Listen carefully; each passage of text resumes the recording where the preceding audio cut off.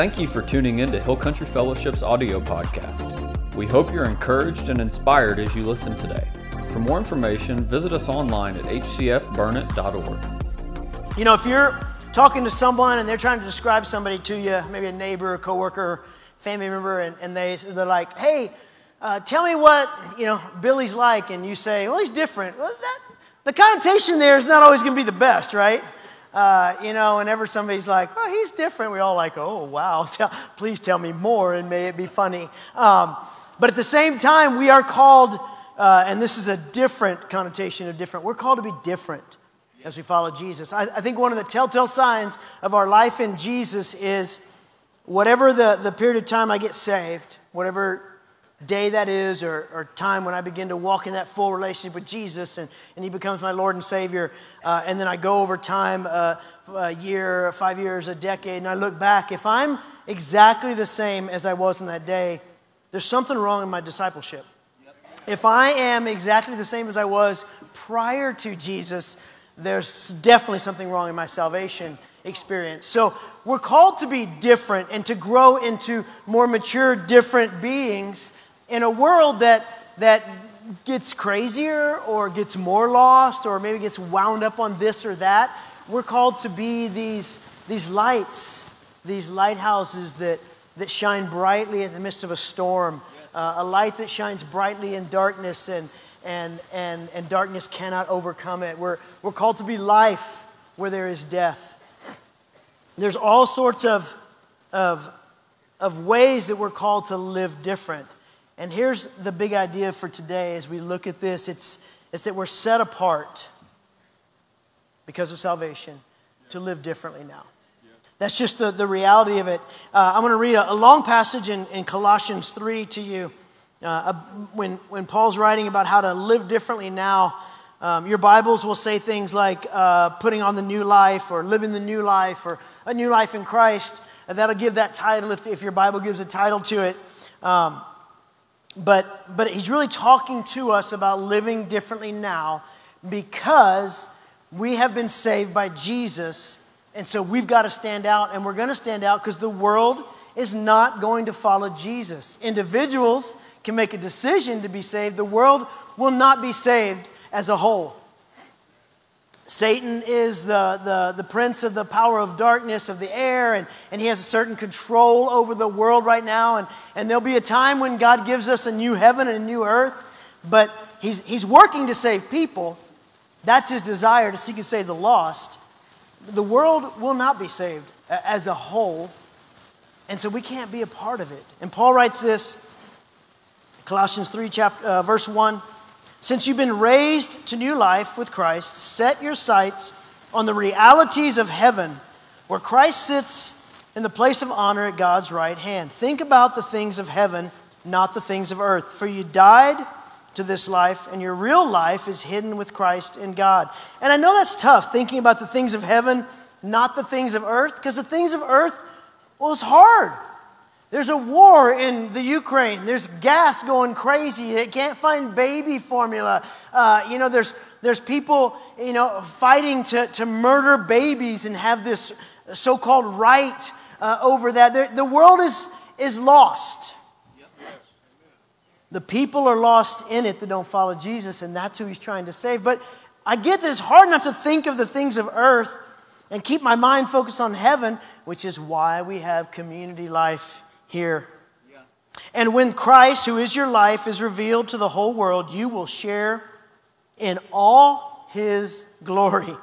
So put to death the sinful earthly things lurking within you. Have nothing to do with sexual immorality, impurity, lust, and evil desires. Don't be greedy, for a greedy person is an idolater, worshiping the things of this world. Because of these sins, the anger of God is coming. You used to do these things when your life was still a part of the world. Talking about being different. But now is the time to get rid of anger, rage, malicious behavior, slander, and dirty language. Don't lie to each other, for you have stripped off your old sinful nature and all its wicked deeds. Put on your new nature and be renewed as you learn to know the Creator and become like him. We're always talking about becoming like Jesus. In this new life, it doesn't matter if you're a Jew or Gentile, circumcised or uncircumcised, barbaric, uncivilized, slave or free, Aggie or Longhorn, conservative or progressive. It doesn't matter if you're born a Texan, praise God for us, or you get to become one, right? It just that stuff doesn't matter, even though we matter. What matters is where we find our life. Christ is all that matters. Period, exclamation point. We could all go home, except we got to learn to apply this in our lives. And he lives in all of us. Since God chose you to be the holy people he loves, you must clothe yourselves with tender-hearted mercy, kindness, humility, gentleness, and patience. Well, that's a tall order, Jesus. And he's like, yeah, so I give you the Holy Spirit. He'll work it out. Make allowance for each other's faults. What about him, though? What about that family, Lord? No exclusions there. And forgive anyone who offends you. Remember, the Lord forgave you, so you must also forgive others. Above all, clothe yourselves with love, which binds us all together in perfect harmony. And let the peace that comes from Christ rule in your hearts. For as members of one body, you are called to live in peace and always be thankful. Let the message about Christ in all its richness fill your lives. Teach and counsel each other with all the wisdom he gives. Sing psalms and hymns and spiritual songs to God with thankful hearts. And whatever you do or say, do it as a representative, an ambassador of the Lord Jesus, giving thanks through him to God the Father. You see, it's not just that we believe the right things. We have to live different now.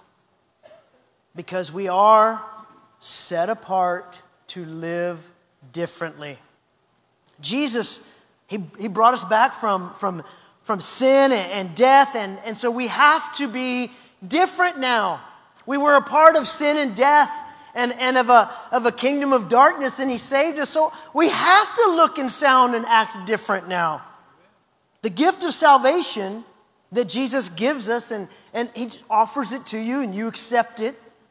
If you're in here and you haven't accepted that yet, know this, or if you're watching or listening, know this: Jesus extends to you the gift of salvation at any moment. It's yours at any moment. A gift is never earned, it's taken.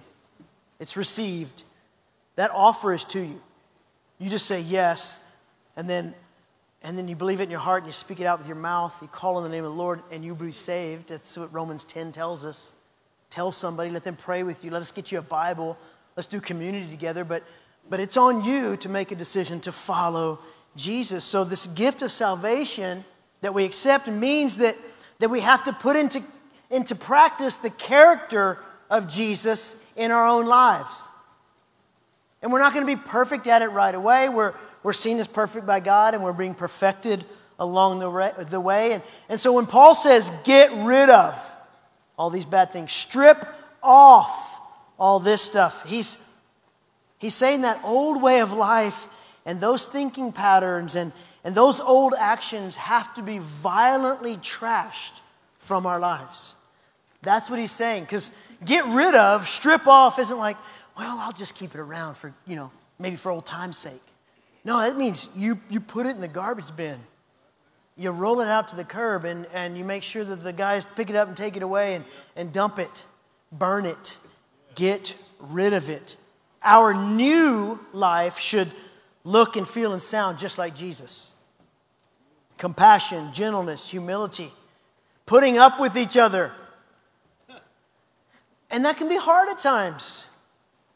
Just remember, when it's hard for you to put up with someone, probably someone's having a hard time putting up with you. Okay, but we're doing this together. We're not perfect. Forgiving each other. Love without condition. Love without a single condition. Yeah, but. God didn't yeah, but me one time as he pursued me. And I shook my fist at him and I mocked him. And I said, I don't really need you. Like, I believe you're God and all, but I could care less. Because I want to be God in my own life, and you can be God for all the other people. I got this. And he loved me there. Amen. In that moment. Forgave me in that. He was gentle and kind to me in that. These are the ways of Jesus. So they have to become our ways too. So we've been asking this question in this series, what's God saying to you and what are you going to do about it? When you listen to that, when you read that passage, when you think about being different, when you think about acting different towards people or speaking different in how you live your life, what's God saying to you and what are you going to do about it? You know, we've been working for a number of months, I think since September, Michael, correct me? It feels like since September on just, Lord, what do you have for us at Hill Country Fellowship as we look forward in what you're doing in this community and the world around us and our state, but especially in this community, living outward bound, welcoming all these people that are coming in and wanting them to know Jesus and being a life-giving church and grow in their faith or find faith.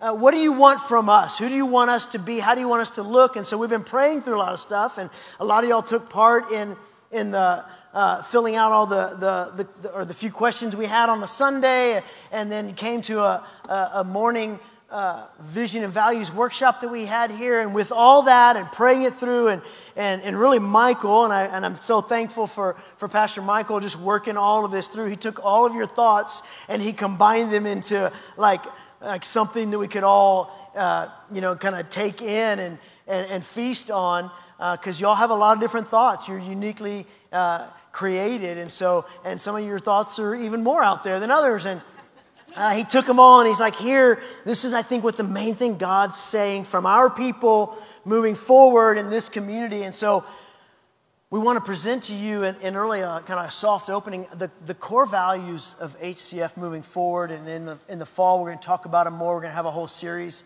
based on each one at a time. But our mission is to lead people to discover their purpose and the joy of Jesus. And in that, we have core values that we want to keep ever before us. First one is the most important one. It's all about Jesus. It's all about Jesus. We love to tell his story, so everything we do will flow from it being all about Jesus. Whether it's the deepest dive in the book of Revelation or Isaiah, or it's snow cones with kids and getting messy and laughing a lot on Water Day at Camp HCF. We're Bible believing. We are sticking true to the Word of God. So we have unity in the essentials. Jesus, one Lord, one Savior, one God, one faith, but we have grace in everything. Yep. Does it mean that we say, hey, it's okay to do that? No, but we have grace in everything. We're going to love people where they are, and yet we're not going to change what the Word of God says. Amen. We're Spirit-led. We're empowered by a living relationship with God, Spirit-filled at salvation, being led in this life as individuals and then as a church and on mission for Jesus. Amen. Hebrews chapter 11, it's a very famous chapter. We call it the Hall of Faith chapter. It's where God calls us to live different, like these heroes that are noted here. And in verses 1 through 3, we see that faith begins as this hope and it's unseen. And because it's unseen and you're putting your faith in Jesus who's in heaven, and the Spirit of the living God moves into you and no one can see that, people are going to be like, you're crazy. You're weird. They're going to question you or doubt you or just be like, why would you follow something you can't see? So that's faith and hope in what we are assured of but we cannot see. So to live by faith, Hebrews 11 is telling us, is to always live different. That's you and I. As we live out the type of faith that's written in this chapter, our lives become the living proof that the faith and hope that we cannot see but we are assured of is real. People begin to see you live out the truth of the gospel by living different for Jesus, even though they can't see Jesus. And that's cool and that's heavy, right? The way we live our lives following Jesus is the proof that Jesus is real, but we can't show them a picture of Jesus at our house. So it's on us to live it out, which means Forgive when they could care less. Forgive when they're offensive. Love them in spite of themselves. Grace in everything. Love unconditional. All those things that go against the flow of the world, we live out, and that proves the faith and the hope that we have. And that's what Hebrews 11 is talking about. And it goes all the way down. I love it in verse 40, the last verse in chapter 11. God says that He has so much better in mind for us. So it's worth it to live different. Because the Creator God, who controls everything and will determine when the curtain drops on this era of time, He says, I've got so much better in store for you, but you've got to live different by faith in me. The next core value that we have is that it's about the one. It's about the one person. I love that passage, that story. He'll leave the 99 to go search for the one. You're uniquely created with God-given value. And everyone on the planet is. Jesus took the time for each one, and that's what we're going to do. He took the time for each one, and He showed us the way to do it. And then He says, I got to go so the Spirit of the living God can be in every believer, because I can't be all over the planet all the time at one time, but my people can. So you now take up the cause. They're worth it. Go after the ones, even if you have to step away from the 99 for a time. We're joyful because Jesus saves us. We choose to celebrate daily. I had a friend in Alaska. He was a Ukrainian guy. I don't know if you remember him, Anatoly Musicchik. He was the most gruff human being I'd ever met and known, like normally. He had a little auto shop right by our church, and he would work on my cars. And so I go down there, and he'd come to the church. I think Nate and Lacey had his sons who were great. They didn't seem like they came from his loins, kind of thing, because they were like happy and everything. Anatoly was always gruff, and he'd come to church, and he'd be like, you laugh too much. I grew up, you suck on rocks, and you just go to church, and you do pain in Jesus. And I'm like, I don't know what you're talking about. He's like, he's laughing, ha, ha, ha. And I'm like, Anatoly, I don't get it. And he's like, I'm like, Jesus was happy. He's like, he was happy it was over. And I was like, I don't think you're right. But he worked in my cars for free, and his wife made killer coffee. So I put up with him. And he kept coming back. And I'm like, if you're so angry at us for laughing, why do you come back? And his wife's like, he likes to laugh. He just don't tell you, And I'm like, okay, I won't mess with it because the coffee and the free car work. But over time, he'd get a little more joyful. I couldn't convince him that joy mattered. But him getting in there, he kept getting infected by joy. And people were just too happy to let him be gruff. He's still, Eastern European. But he was smiling a lot more at the end when I left there. He gave me a lot of halibut, so I was always happy. I made him hug me, and he hated it. First he'd stand there. He's like, you hug, I'll wait till you're done. And I'm like, okay. But we're going to be joyful. And if you have a problem with joy, you got to take it up with Jesus, because He's the most joyful being of all time. I don't say that crass. I'm just saying Jesus is full of joy, and so we're going to be joyful. Yes. We're going to laugh a lot. And you know what? Heaven and hell are serious business too. But it doesn't mean that joy has to ever go away. It might not always be fun. We might not always feel happy. But joy is a character of Christ, so it cannot go away no matter what the circumstances are. Amen. I don't like the gas prices. But I have joy that I followed Jesus, and I can go, you know what? You're bigger than gas prices, Jesus. Yep. Amen. So that was a big one for us because we love to celebrate. We wanted fun. We wanted joy.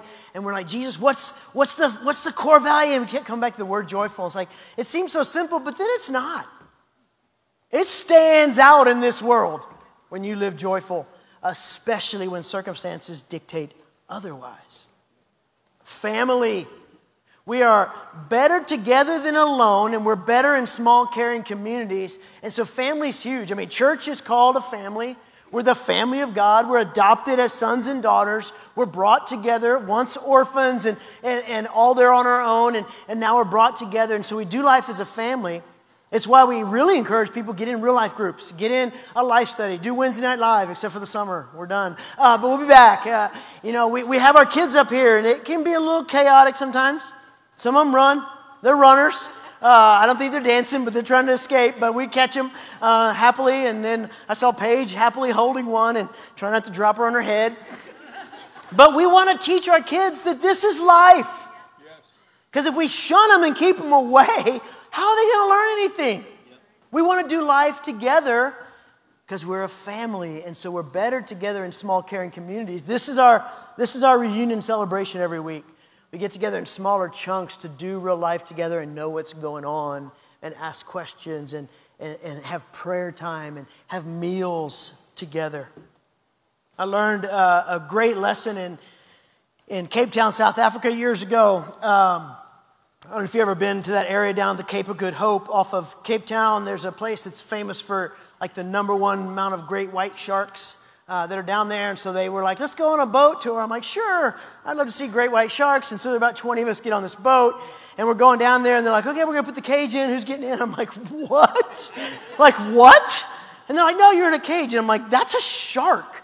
And it's one of the few times I've said like, no, I'll jump out of stuff, but I can't beat a shark. And so, if I'm falling out of the airplane and the chute doesn't work, I'm like, oh, well, it'll be a fun impact, But I don't want to get eaten by a shark slowly. And so people got in and I didn't.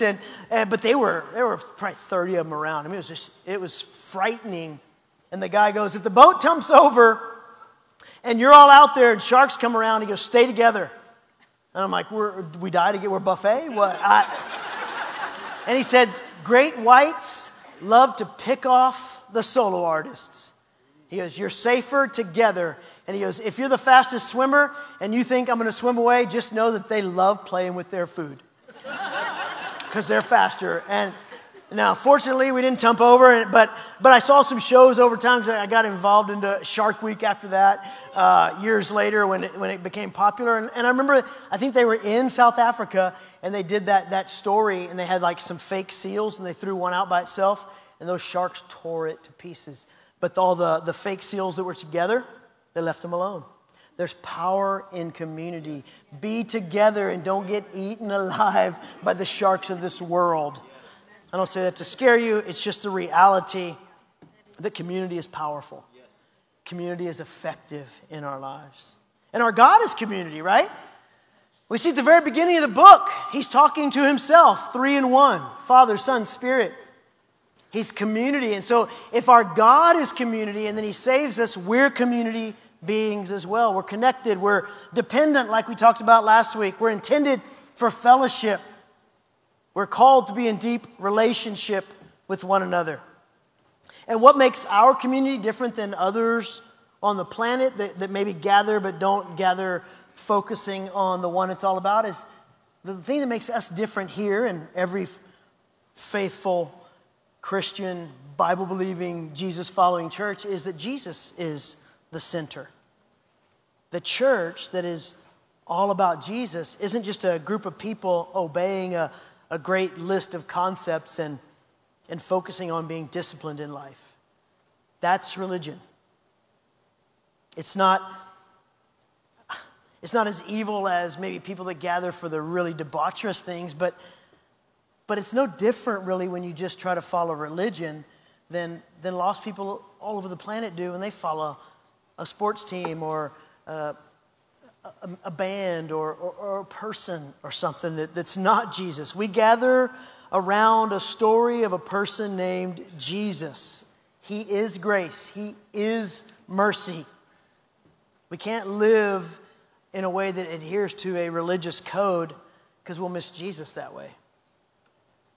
So what makes us different in our community is Jesus, is our focus. That's why number 1 is it's all about Jesus. He brings us together. He keeps us together. He calls us his special chosen ones. He invites us into a new and eternal life. He makes us completely new like we read about in Colossians. And then he asks us to be his ambassadors for his message, for the kingdom of heaven itself. Jesus makes us different.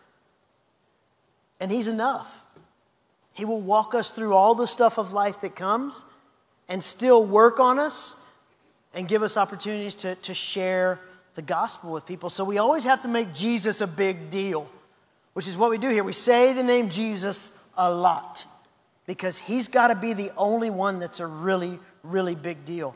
And if we'll remember to make him the most important of all about Jesus, we'll live exactly like he has designed it to be and he desires it to be. That's what makes us unique, what makes us stand out, what makes us shine brightly and be different. Paul talks about shining brightly in Philippians chapter 2. If I could find it, there we go.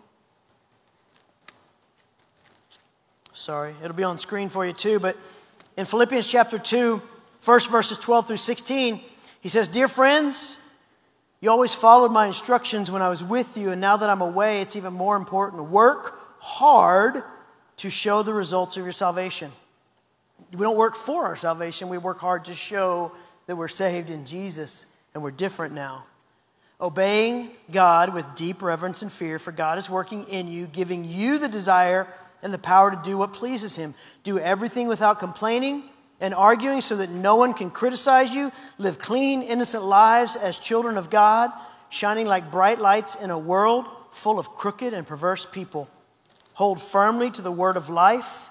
Then on the day of Christ's return, I will be proud that I did not run the race in vain and that my work was not useless." You see, that whole living different as a joyful family that focuses on Jesus and each one out there is what molds us into being Spirit-led believers who then make our final core value a lifestyle as we live on mission.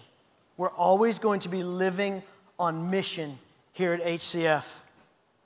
We sacrificially and generously love, serve, and give both locally in our area and globally around the world.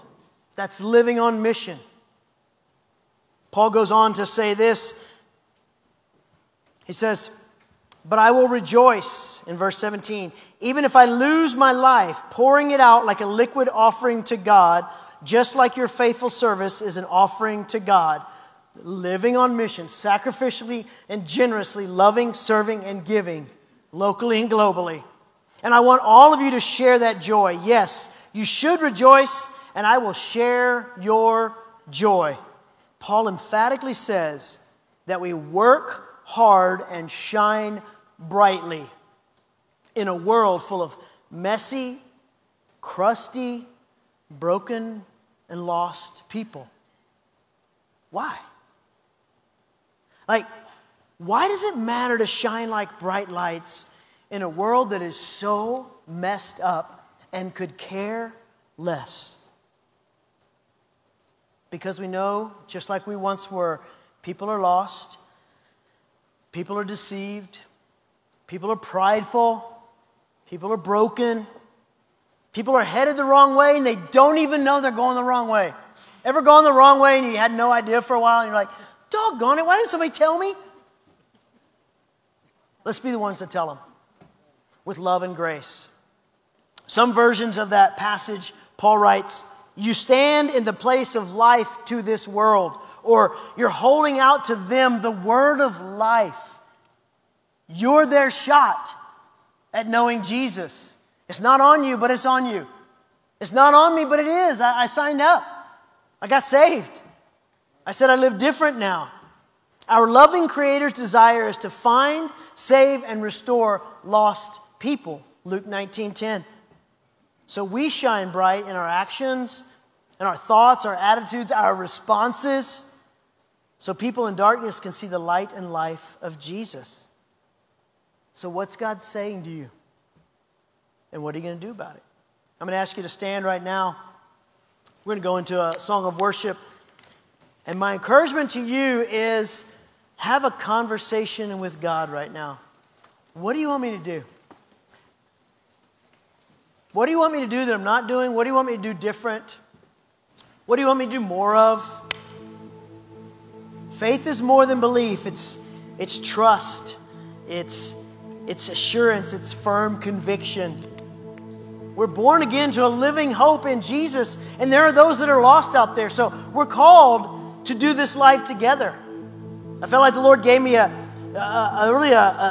anthem for us, looking at our core values. I just want to read it as we go into worship. The altars are open for you. Maybe you need to come up here and have a conversation with God. I encourage you to have the conversation wherever you sing this last song. Maybe you need to get prayer afterwards.